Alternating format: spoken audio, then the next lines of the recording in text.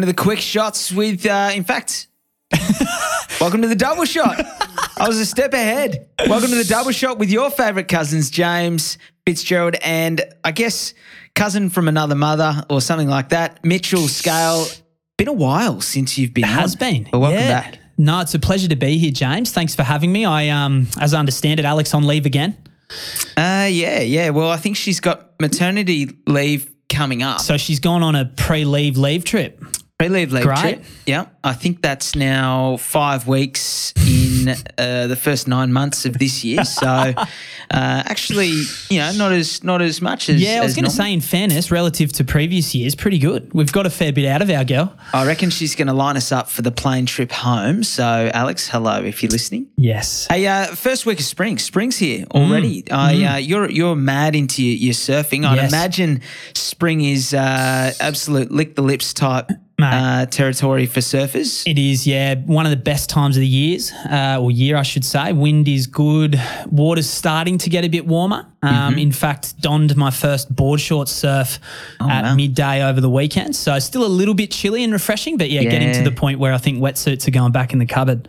And it was Father's Day over the weekend, and I've got a question for you. We celebrated Father's Day with my cousin and an uncle, and that was First good. Father's Day? First one. Yeah, congratulations and happy Father's Day, James. Thank you. Anyway, we've gone over for breakfast together, and my uncle has served up crumpets, and I haven't had crumpets in a long, long time. And he said to me, he was making them, and he said, "What do you like on your crumpets?" And I was thinking, what do you mean? What as in, do I like butter and Vegemite or just Vegemite? Like, what else is there to have on a crumpet? Mate, surely. And he said peanut butter. Peanut butter? Or jam. And What? I thought, am I in my own world thinking that you only have Vegemite on crumpets? What's your take on that? Well, Vegemite for sure, but, mate, I'm going honey over Vegemite and butter on my crumpets. Oh, you're going honey over Vegemite. I'm going honey over Vegemite, a little bit of sweet. Yes. But to be honest, I don't have crumpets very often. But peanut butter's not something I'd gravitate towards, although I do love peanut butter. So I've never tried it. Maybe next time I butter up a crumpet, I might try and do so with some peanut butter. I started with a Vegemite one and finished on a honey one. So you're right. The honey one does go well also. But crumpets, haven't had a crumpet in a long time. Nah, crumpets not for me. Weird. I don't like them. Hey, we'll move on. House prices data out covering off pretty much the first 8 months of the year. Surprisingly to some perhaps, the Sydney median house price is just absolutely charging. It is 8% up since the start of the year, which in dollar terms puts the median house price at a touch over $1.35 million. And if you've owned your home in Sydney since the start of the year, you've made more than $100,000 in 8 months. Pretty good going considering where a lot of the forecasts were at the start of the year. Yeah, absolutely. And Sydney not the only market up to. In fact, every capital city market has grown in the over the last month. So that's great. It certainly indicates that, the market has recovered from the trough that everyone was talking about and is banging along quite nicely, actually. Well, I think, a lot of people's perspective was once interest rates drop, we're going to see prices take off. But I think I think that's not the case. I think it's not that they're flying or anything at the moment, but I think they're just moving along at a nice steady pace. And I think if anything, it's just going to pick up once interest rates do come down, which we will talk about a little bit later because the Reserve Bank did their announcement this week.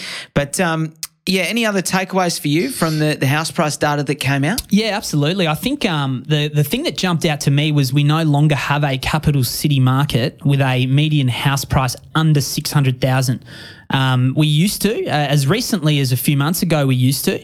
But now, markets like Adelaide and like Perth, which once was under 600,000, no longer. So certainly, indicates that, everything is growing. And also, Sydney, as you say, has had a great year, and as is the case, Sydney normally leads the charge from a capital city market's point of view. If we look at all the other capital cities relative to Sydney, we see they sit at, Melbourne sitting at 68% of Sydney, what would often peak at somewhere around 85%. Is that sort of what we found in the past? Brisbane sitting at 61%, and at the peak of that cycle can get as high as 80%.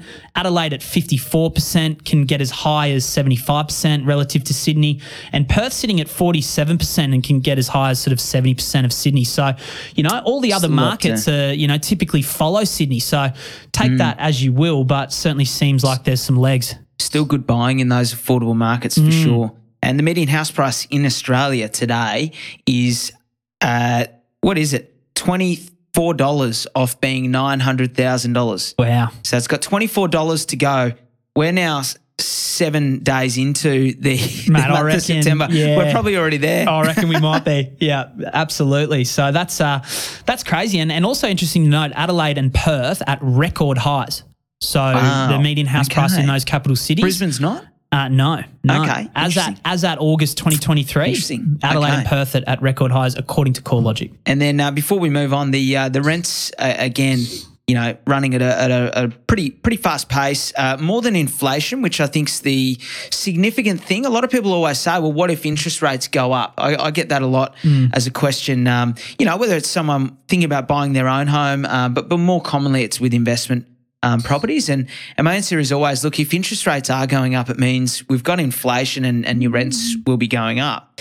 And we're seeing that at the moment. Rents up by somewhere between 7 and 13% in all of the main capital cities. For perspective, inflation's running at about 5%. So, we're seeing some strong growth there, particularly in Perth and Adelaide and Melbourne, I guess. Melbourne's actually starting to take off. Yeah, absolutely. And certainly Adelaide and Perth don't surprise me because of the vacancy rates in those capital city markets. Adelaide sits at 0.6% today as far as vacancy. They say a balanced market somewhere around 2.5%, so certainly undersupplied. And Perth's actually the lowest across all the capital cities at 0.5%. So no surprises that rents have kind of kicked along and grown rapidly in those areas. Melbourne at 1.3%, but 11.9% leading the charge is, it's good to see. All right, fast start to this podcast. We normally build it up, Mitch, but you've just got me. I was so excited to get into those numbers because I think it's defying what you're reading today. So I think we needed to start there, but we might lighten it up next. Lighten up. They don't call me an impact player for no reason, James. Come in and make an impact early is the objective here. Someone calls you that, do they? Okay. So, Mitch, question without notice. What was the last movie you saw at the cinemas?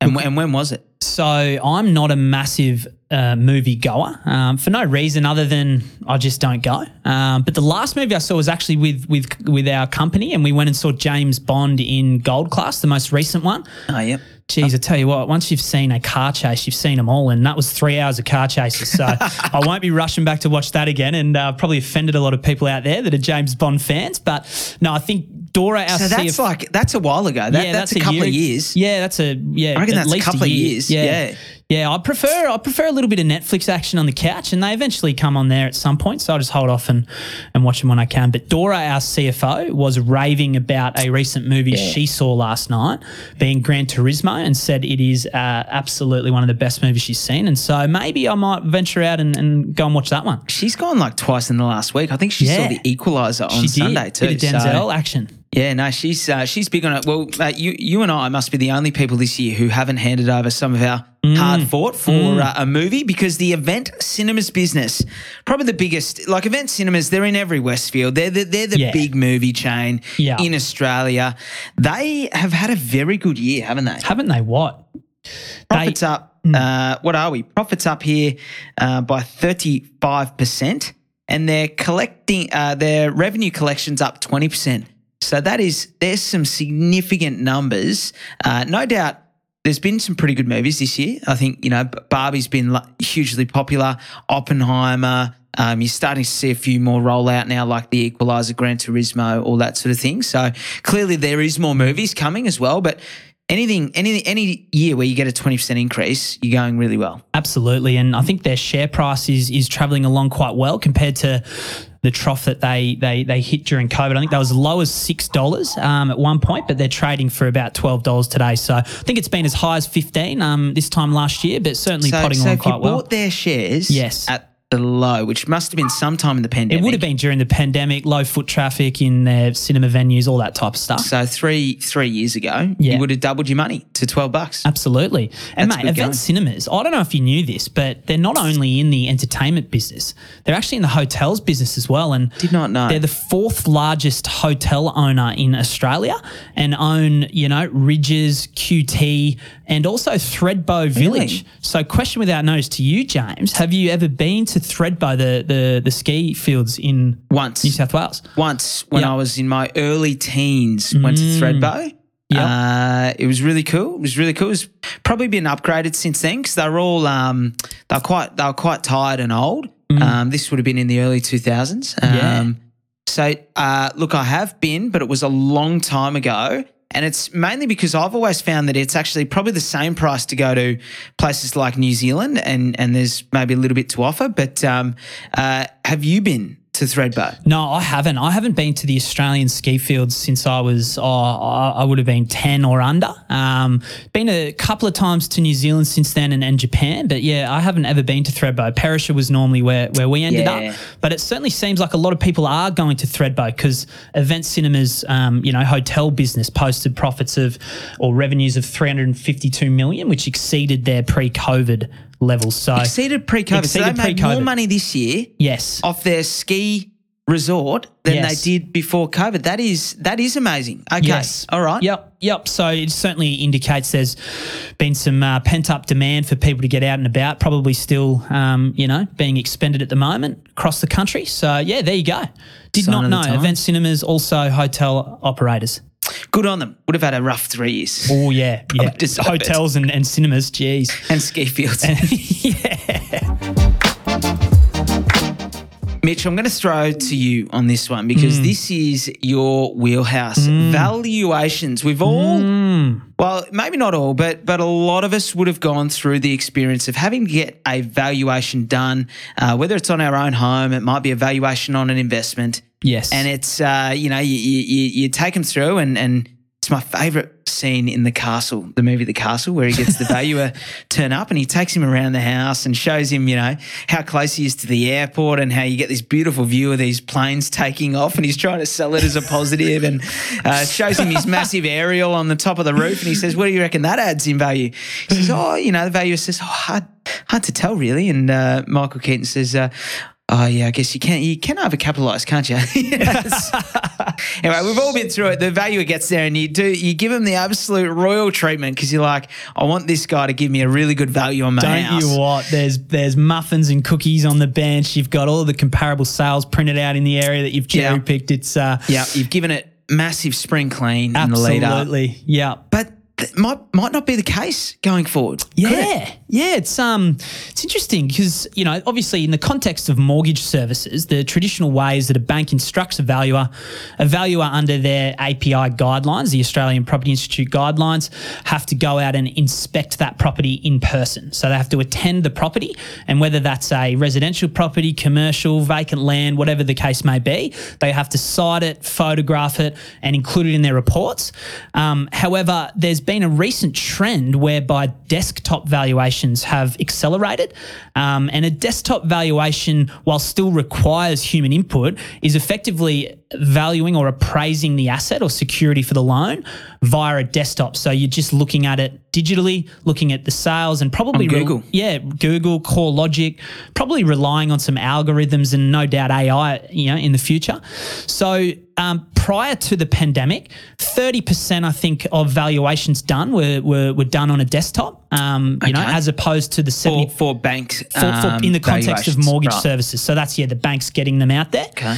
And then COVID COVID obviously accelerated that trend. So you couldn't go to people's houses. Correct. So we've seen that grow now to 50%. So just under, it's about 49 point something.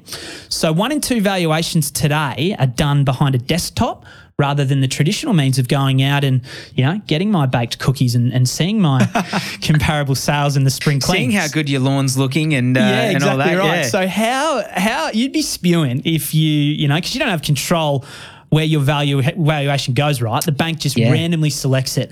Imagine if you've done the spring clean, you've baked the cookies, you've got the sales, and then no one turns up and they're doing it via a desktop. Well, I guess I'm going to ask you, because your job is to, one of your jobs is to, look after all the valuations that get done inside of our mortgage broking business, inside of our property business. So I'd imagine you've come across all sorts, whether it's the desktop, whether it's the in-person, valuer John Smith and valuer, Jane Blight, like you've seen it all. Yeah. What's your take on it? Is it good? Is it positive, do you think? Look, I think it's so there are positives from it. I think the positive you can take away from it is it's quicker and more efficient to turn around the valuation, right? Faster. Yep. So obviously your finance applications and ability to pull money out of properties and buy properties often dependent on how quickly you can get a valuation and progress that application. So I think on that side of things. Normally it takes about a week, I reckon. Yeah, look, they say, the banks try to maintain it's a 24 to 48 hour turnarounds, but the value's got to get out there, if there's tenants in the property, got to arrange access, all of that type of stuff. So I think from a efficiency and timing point of view, great positive. From a consistency point of view, though, I think that there's no way to sort of at least analyse the reports, right? And whilst that may be the case as well with human valuers and people coming out to do valuations, I think at least you have a face and a person that you can discuss that with, because often, you can have 5 valuers attend a property, utilise the same sales in the area and have 5 different outcomes as by way of their appraisals. So it's good if you can at least have the conversation if you disagree with the appraisal or if you've seen sales that they may not have. You can't do that in the desktop sense. So I think it's a negative in that regard whereby, you don't have anyone to talk to. It's just an algorithm or, someone behind a computer.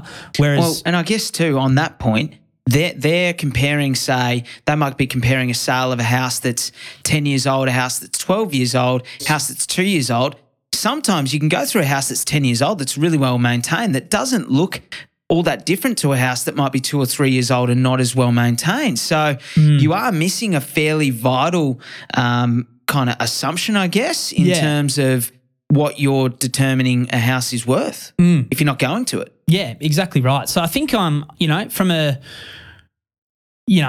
from a quality of appraisal, I think there's it's probably a bit of a negative, but from a timing perspective, huge positive. And if they can somehow get an ability to be more consistent through the desktop method, I think it's obviously the way we'll end up going down the track, which is a bit of a concern for big valuation firms. I'm hearing massive positive if you don't maintain your house well and you're not good at baking cookies. If you maintain your house really well and you have terrific cookies, this is really negative. Yes. Look, I mean, let's be honest. You want the highest valuation for your property, and however you can get that is the best way to do it. And I think you back yourself in to be able to get that through a valuer. Except when the council's valuing your property for rates purposes. Yeah, yes, or you're having to buy someone out of it.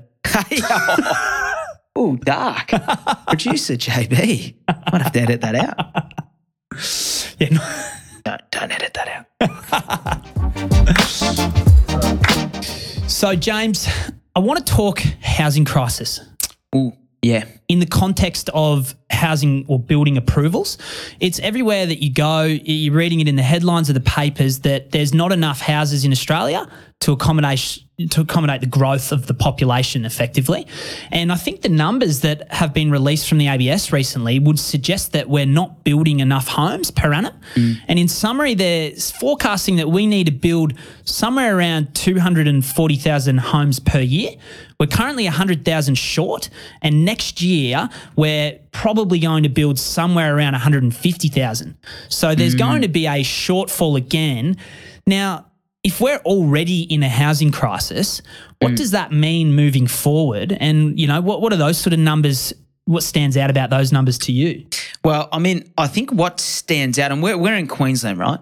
So we have a state election next year. It's one of the first state elections to be coming up. I would imagine like it's pretty much in the paper every second day, would you say? Like I would think it's going to be probably, if not number one, then number one or two in terms of like the biggest topics that are going to decide whether or not a government gets in is whether they can do a good enough job in getting more housing into the marketplace. You're right. We're 100,000 short. We need to build 240,000. I think that's because we're bringing in around, correct me if I'm wrong, nearly 500,000 migrants every year. 500,000 is our population growth every single year, and majority of people who migrate to Australia, they're singles and couples, right? So like you pretty much need one house for every two migrants. Yes. So that's the thing that we're doing to ease the burden of our aging workforce. The problem is that I think only once in the last 10 years we've built more than 200,000 houses. Yeah, wow. So I'm not sure how we're going to build 240,000 houses a year 4 or 5 years. And what do you put it down to as far as the reason we're not hitting that target? Obviously, the federal government talks about it all the time, right? They pull this number out. It changes often. They obviously are forecasting that. Why aren't we hitting it, in your view? Well, I think it's clear. We only build two types of housing and there is three. So there's a third type of housing that we don't build. So if you go overseas, right, you see a lot of what we call medium density or middle housing.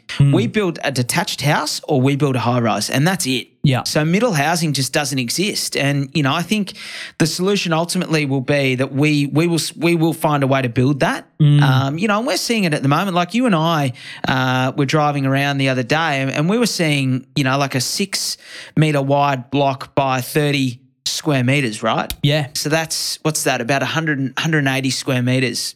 Yeah. That's very common in Europe and America. To have 180 square metres is not small per se. It's common. Whereas in Australia, we don't do it. We do 400 square metre blocks, and they could house two of those things. So I think ultimately we've got to allow every block as of right in Australia to go down to that smaller block size, because that's how you're going to create a lot of supply quickly, is by unlocking a third type of housing that doesn't exist today. That's my view. Yeah, well, it makes sense, right? Because land, there's a finite supply of it. You can't build more land and it's very, very difficult to unlock it. You've obviously got to rezone and then you've got to build services and infrastructure to actually activate it for. So things like sewer, electricity, all of the services. Transport corridors. And, we're very cluttered around our capital cities, which is great, but you can't just go inland and unlock all this land because the infrastructure isn't there to exist and there's no funding to build it. Plus, takes a long time. So you're right, density seems to be the solution there, and I'm very thankful you didn't use the term missing middle because it's all I hear about in all property conferences I go to, but you implied that there is a missing middle, which is absolutely the case. Well, it's just like medium density. Yeah. Like we think of, like, if I say to you 100 square metre block of land, you think of like when we were growing up, like those 100 townhouse developments that you think of. Yeah. Whereas in Europe and America, you still get that outcome, but it's just like if you've got a 12 metre wide block by 30, that's 360 square metres, you just chop it in two. Yeah. It's easy. And if you've got 10 million houses around Australia, like it doesn't take much to put 30 or 40 thousand of those into the market each year. The second thing is, I think, building. Like, I don't know if we can build 200,000 houses today because, you and I are hearing, you're probably more at the coalface, but as I understand it, builders are competing today with infrastructure. Absolutely. So every state government, the federal government of Australia, spending more on infrastructure today than they have ever spent. Yes. And the reality is, if you're an infrastructure job, you're regulated by the unions and you're earning more. So if you're a trade working on a union and or infrastructure site, you're earning a lot more. So the private sector can't compete. So, it is probably the infrastructure as well. I don't know that the government will scale back on infrastructure though. So I think that one's a really hard one to sort of try and fix. But that is the other challenge, I think, in building the houses that we need, is that we've got the tradespeople to build it when we're also building so much infrastructure. Yeah, no, you're dead right, and it's causing a huge disruption in supply chains as well as the labour market. So, yeah, great points. But I reckon if you're sitting on a 400 square metre block today, let's even say it's just your house, I have no doubt in my mind that you will be putting at least 2, maybe even 3 houses on that in a decade's time. Like that is just, it's so obvious to me that is where we're going, that, I just think the more you can get, the more land you can get, you're sort of setting yourself up to get either, value increase or potentially more income streams down the track if you're smart about it. And there's already areas doing it. So, we're active in some areas in the Northern Gold Coast corridor where you've got blocks as small as 300 square metres that you're able to dual occupy, whereby you've got a 3-bedroom dwelling with a 2-bedroom auxiliary dwelling sitting on the garage, double story, and you're, renting it out to 2 unrelated parties. So certainly that will be where we go. Or you own it, you live in it, and you're renting it out to someone else to subsidise your own mortgage. Yeah, exactly right. So there's certainly innovation coming with respect to designs.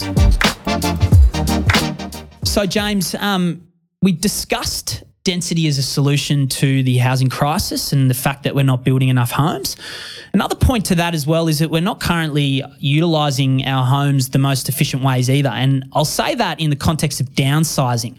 And recently there was studies that went out that effectively assessed different suburbs across the country by way of their likeliness of the residents of those suburbs downsizing. So things like, age, amenity, population growth, all of this type of stuff, and determined which suburbs were likely to downsize. But some of the numbers that came out of that were quite interesting to me. And the main one being that 88% of people between the ages of 65 and 74 live in a home with just 1 or 2 people. Yep. So that age bracket. Which makes sense. Makes sense because, most likely kids have moved out. They're still in their family home, probably unencumbered, to be honest, or at least not a lot of debt on it. So interest rates probably not, affecting them. And of those dwellings, the 88% of people live in between 64 and 75. Of those dwellings, 76% of those are 3 or more bedrooms. Wow. So we've got, 1 or 2 people living in 3 or more bedroom homes, and, that's a large segment of our population. So I guess, are we utilising, our housing to the best of its ability? Is there ways that they can maybe get more innovative and rent out rooms, that type of stuff? So I thought it was quite interesting. I think that is right there a massive lever to your point. How do we incentivize those, let's say even 55 plus, because that's what'd you say, nearly 9 out of 10, 65 to 74 just live with 1 or 2 people, and then 3 and 4 of those have 3 or more bedrooms. So they're only using 1. And they've got the extra 2 that just aren't being used. How do we incentivize those people to trade down and downsize? Like, what's the incentive? There was a couple of years ago, I think, the opportunity for someone, if they sold their own home, they could put $300,000 into their super fund voluntarily. Because I think the issue is if you have at the moment, because beyond at 67, you're eligible for the pension in Australia. So there'd be a lot of people who have got these $2 million homes, probably in Sydney, for example, that are sitting there saying, well, if I sell the home, I land with $2 million, all of a sudden I'm not eligible for the pension. Yeah, exactly right. So why would I? Yeah. So they're staying in their home. How can we incentivize those people to sell their homes, free up the housing, trade down, and not affect, say, their eligibility for the pension or any of their benefits? I know health benefits and all that are linked to that as well. That is a huge lever right there. Yeah. You think about, I think there's roughly 2 million homes that are occupied by people over and above the age of 55 in Australia, where they own the home and there's only 1 or 2. That's a lot of houses where there's potentially 1 or 2 bedrooms that just aren't being used. Yeah, absolutely. And you know, these people aren't necessarily wealthy, even if they do live in a, you know, $1 or $2 million home, because they've bought it 30 or 40 years ago. It's unencumbered, and they might not have an income in order to you know, jeopardize their ability to get one via the pension. So yeah, I think incentives definitely a good thing to do. And then just for a bit of context, some of the suburbs that as part of this investigation that were determined most likely to have people downsizing. So in Sydney, you had the Blue Mountains and Sutherland Shire were the most likely suburbs where residents would be downsizing. In Melbourne, you had Outer East and the Inner South were the most likely. Okay. Yeah. Brisbane was the east. Brisbane, in fact, the east of Brisbane across the whole country was the highest chance of people downsizing. So they were 7.2 on the scale as compared to Melbourne and Sydney in those suburbs. I reckon that's got to do with the fact that you've got the availability of higher density as well, because that's towards the water, you know, out Wynnum, Manly, Redcliffe way, where you've actually got high-rise density living already, whereas I would have thought like the Blue Mountains, for example, there's probably not a lot of high-rise living there for them to move into. Yeah, exactly right. So, no, very good point. And then, yeah, in Perth, southwest and the inner Perth were the most likely. Adelaide, the south and west were most likely. So, downsizing. There you go. We've solved the housing crisis. That's not where I thought this podcast was going, but we've solved the housing crisis. Just send that off to the housing minister, and should be done in the next couple of months, I'd imagine. Yeah, perfect. Well done, Mitch. All for free on a Wednesday morning. Well, what? Thursday morning. Free, is it? Oh, okay. No. All right, guys, thanks for listening. Keep an eye out for quick shots later in the week. We're going to go there with some interest rate questions. We didn't get to that, but we have got some questions on the rates decisions, so keep an eye out for that. Thanks for listening. Thanks for listening to another episode of The Double Shot with your favourite cousins, Alex and James Fitzgerald. If you've got a burning question or something we absolutely need to talk about on the pod, please write to us. Both of our emails are in the show notes. For little real estate tidbits and a little bit of banter, okay, a lot of banter, you can follow us on the gram. Our handle is thedoubleshot.podcast. That, my friends, is thedoubleshot.podcast. Until next time, think of us when you sit back and sip your next double shot.